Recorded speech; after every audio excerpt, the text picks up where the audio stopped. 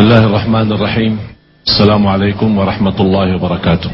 Yang saya cintai Ustaz Yusuf Mansur, alhamdulillah, para asatiz, para masyayikh yang hadir di sini, ada ayah saya, orang tua saya di sini, istrinya baru 2, anaknya 13, yang satu lain ibu, yang 12 satu ibu. Dan ada sebagian dari yang 12 ini, ada adik saya Syekh Hussein, ada adik saya Rahman, ada Ahmad, dan para asatiz dari Yaman, dari Syria. Alhamdulillah, ini suatu kebanggaan bagi saya dan keluarga bisa hadir untuk sama-sama mensukseskan segala kegiatan Darul Quran.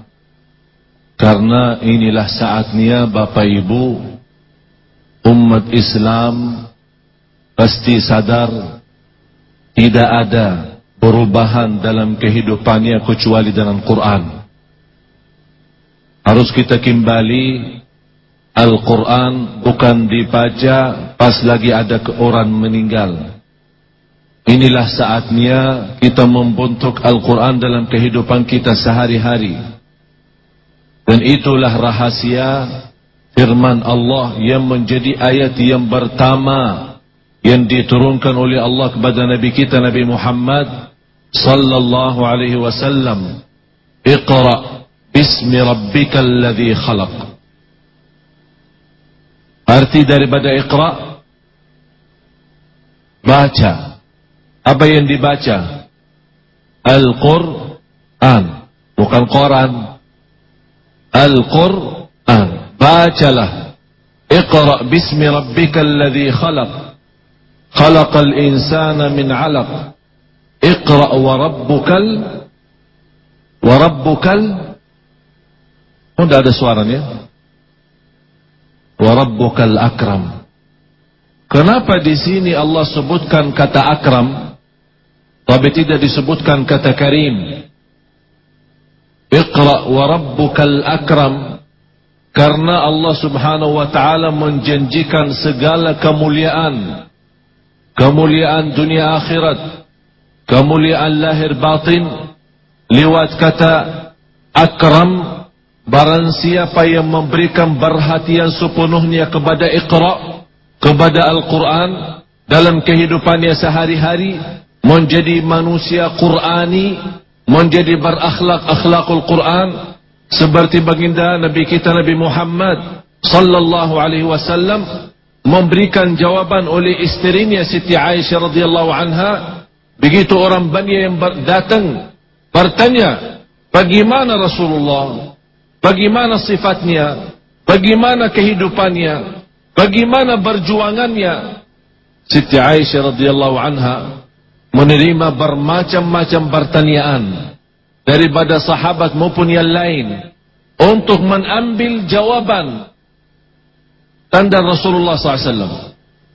Ternyata jawaban yang paling singkat yang memberikan gambaran itu di belakang jawaban Siti Aisyah radhiyallahu anha, dan jawaban yang sangat singkat, kana khuluquhul Quran.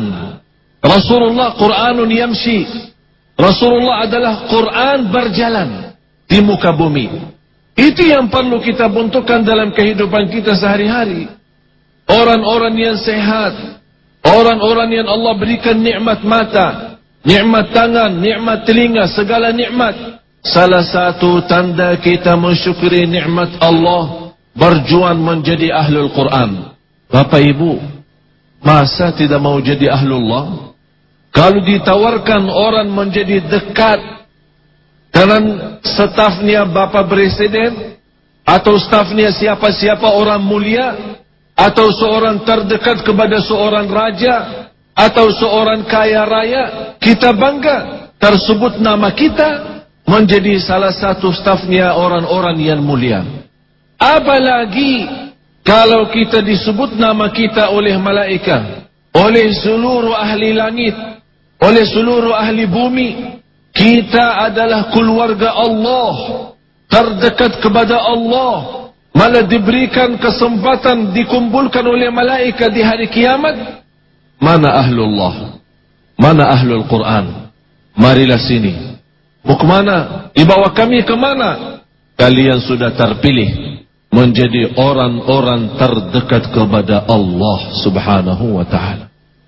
Inilah salah satu kemuliaan membuat kita semangat iqra, semangat menghafal, semangat mempelajari, semangat mengamalkan. Innahu laqur'anun karim. Sungguh Al-Quran itu mulia.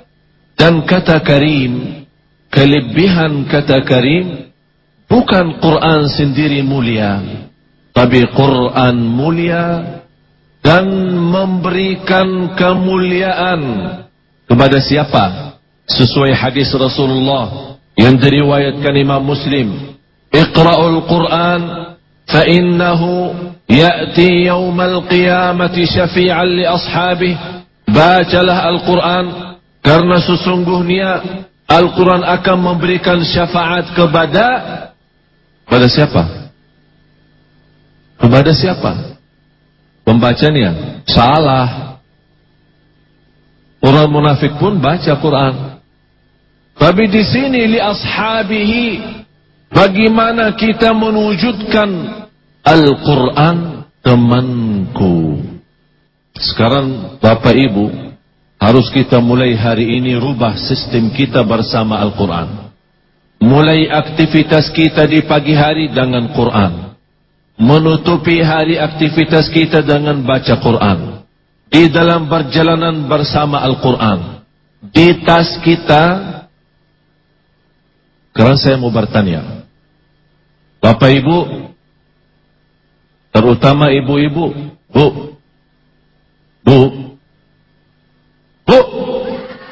Aduh, suaranya malas nih.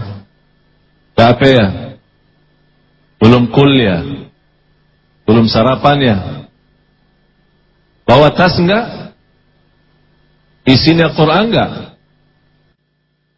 Yang bawa dalam tasnya Quran angkat tangan.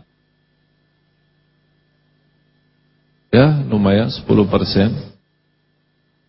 Alhamdulillah. Terus di sini yang bawa Quran di dalam tasnya angkat tangan.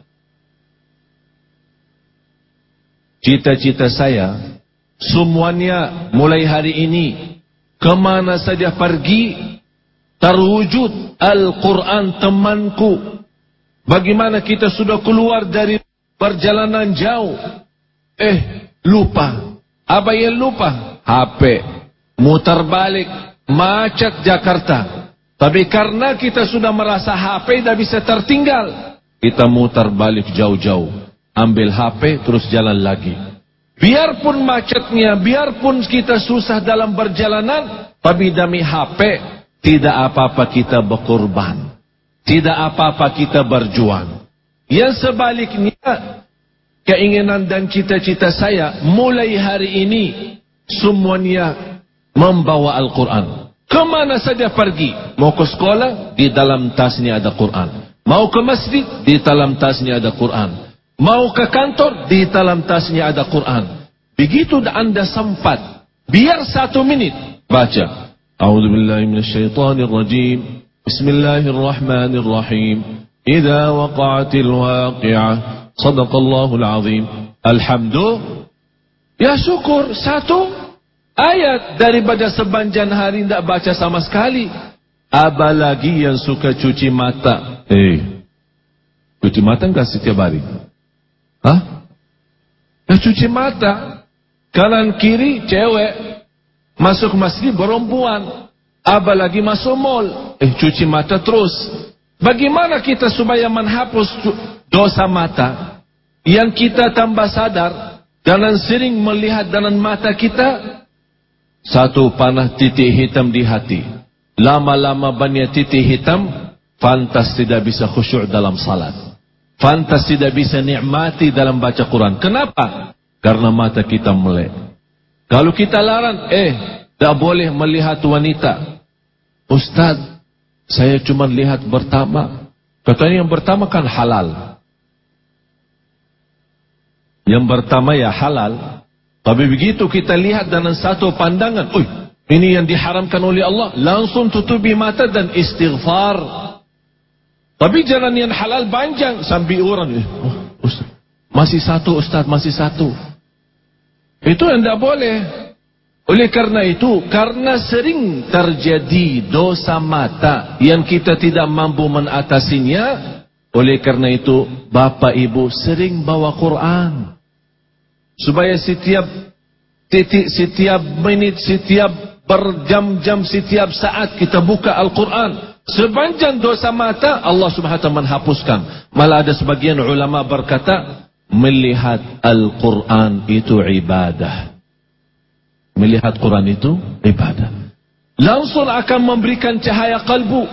Apalagi kalau kita melihat dan menikmati bacaan. Biarpun sedikit demi sedikit, tapi istiqamah. Daripada banyak, tapi tidak istiqamah. Satu ayat setiap hari, satu ayat setiap kesempatan waktu. Kita selalu mengutamakan Al-Quran. Kalau kita ingin diutamakan oleh Allah, fadhkuruni azkurkum, ingatlah kepadaku, aku ingat kepadamu. Allah Subhanahu wa ta'ala, kalau kita ingin diingatkan kita oleh Allah terus, ingat hajat kita, dimudahkan segala urusan kita, kita bisa ingat Allah lewat Al-Quran. Tidak pernah berhenti, setiap waktu dan setiap saat. Sayang sekali, manusia punya tangan, manusia punya lidah, tapi tidak bisa menggunakan untuk mendekatkan diri kepada Allah lewat Quran. Sayang sekali, masa orang-orang yang Allah uji, yang buta, yang lumpuh, yang tidak bisa bergerak, bisa menghafal Al-Quran. Anak kecil yang belum 3 tahun, belum 4 tahun, bisa hafal Al-Quran. Orang tua yang sudah usia, sudah buta huruf, tapi karena semangat mau mempelajari Al-Quran, karena dia ingin mendapatkan penghargaan dari Allah sebagai ahlul Quran, sebagai keluarga Allah, tidak pernah putus asa alasannya buta huruf. Malah sekarang dalam 6 bulan dia mampu menghafal 30 juz. 30 juz Allah kasih karena niatnya nawaitu. Oleh karena itu Bapak Ibu, langkah pertama untuk kita masuk dalam golongan yang sangat mulia, golongan ahlullah, ahlul Quran, yang pertama nawaitu. Yang kedua, berbanyak tilawah, baca Quran. Innal ladzina yatluna kitaballah wa aqamus salah wa mimma razaqnahum yunfiqun liyuwaffiyahum ujurahum wa yazidahum min fadlih innahu ghafurun syakur. Allah menjanjikan kemudahan dan kemurahan rizki lewat banyak baca Quran. Bapak Ibu, saat Anda baca Al-Quran, Anda sedang berbicara sama Allah. Jadi langkah pertama untuk mencinta Al-Quran, memperhatikan Al-Quran, mempelajari Al-Quran, nawaitu. Yang kedua, berbanyak baca Al-Quran. Jangan lewat waktu dan saat, apalagi jangan lewat 1 hari belum baca walaupun 1 ayat. Yang ketiga, setiap Anda baca kitabullah, rasakan ayat itu yang dimaksud Allah bicara sama diri Anda sendiri. Ya ayyuhalladzina amanu, berarti yang dimaksud Anda yang lagi baca. Ittaqullah, bertakwa kepada Allah, yang dimaksud adalah diri Anda sendiri. Jadi setiap Anda baca, sepertinya Anda rasa Allah bicara dengan Anda sendiri. Allah bicara sama diri kita sendiri. Ini yang membuat kita rasakan keagungan Al-Quran. Oleh karena itu kembali lagi, jangan lewat 1 hari belum baca Quran. Kalau orang-orang yang senantiasa mempraktik Al-Quran dalam kehidupannya, biarpun sedikit demi sedikit, Allah berkahi semua. Ibadahnya akan menjadi mantap, rizkinya akan menjadi banyak, dan segala hal-hal yang dia inginkan dan hajatnya akan Allah kabulkan. Ini tamu kita Syekh Ammar. Sejak lahir dia seperti ini. Ini saya memberikan tanda bagaimana Allah Maha Baik. Dan ingatlah Bapak Ibu, orang yang baru saja mendapatkan sedikit masalah, sedikit ujian, anak yang tidak bisa turutin, ibu yang belum bisa memiliki keturunan, atau berhutang sana sini sambil belum mampu melunaskan, atau punya masalah di rumah tangga.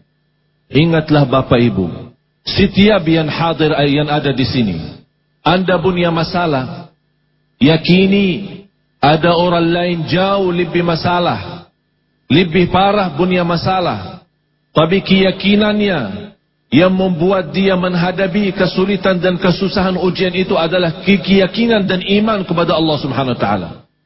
Dan ingat sebagaimana kata Imam Ibn Al-Qayyim rahimahullah, "Idza aghlaqa Allahu laka baban bihikmatih, fataha laka abwaban birahmatih." Allah Subhanahu wa taala menuji kamu dalam satu arah. Allah menutupi satu pintu karena hikmahnya dan ujian, tapi di sisi lain Allah bukakan ribuan pintu jalan. Oleh karena itu Bapak Ibu jamaah sekalian yang dimuliakan Allah Subhanahu wa taala, ini saudara kita Syekh Ammar yang begini kondisinya dan keadaannya, tapi luar biasa. Bisa menghafal Al-Quran 30 juz, bukan juz 30. Sepertinya kira-kira mau jadi seperti beliau supaya hafal Quran? Mau ya begini? Jangan-jangan kita orang mau hafal Al-Quran harus diuji dulu. Tapi inilah kesempatan luar biasa. Beliau sejak lahir seperti ini, tapi semangat belajar, semangat beribadah, tidak pernah putus asa, dan mengambil belajaran di Amerika. Sambil sebentar lagi mengambil dokternya. Jadi bukan hanya sekolahnya, bukan hanya kuliahnya, kuliah, magister, S2, S3, dalam kondisi seperti ini. Dan di luar itu, semangatnya untuk beriman kepada Allah Subhanahu wa taala. Mudah-mudahan kehadiran beliau membuat kita semangat menjadi hamba yang bersyukur atas segala nikmat, bersabar atas ujian yang belum apa-apa. Bapak Ibu, Allah memberikan kepada kita 100 nikmat. Allah uji kita 1, masih ada 99 yang kita nikmati. Tapi kenapa sekarang manusia, Allah baru ambil 1 daripada 100, langsung manusia protes. Malah ada seorang ibu berkata Allah tidak adil. Baru 1 dari 100, masih 99 dia menikmatinya. Bagaimana Bapak Ibu kalau Allah berikan ujian 99 tapi 1 nikmat? Apa yang mau kita berkata habis itu? Oleh karena itu, yakinilah Allah Maha Baik, Allah Maha Adil. Ujian pun yang nampaknya susah, nampaknya buruk, tapi di belakang keburukan itu ampunan dosa. Di belakang keburukan itu kemuliaan di sisi Allah. Di belakang keburukan itu Allah menaikkan derajat kita. Dan itulah hikmahnya. Daripada cobaan dan ujian, Allah keluarkan doa yang ikhlas. Kira-kira Bapak Ibu saat berdoa, bagaimana doa yang ikhlas yang benar-benar?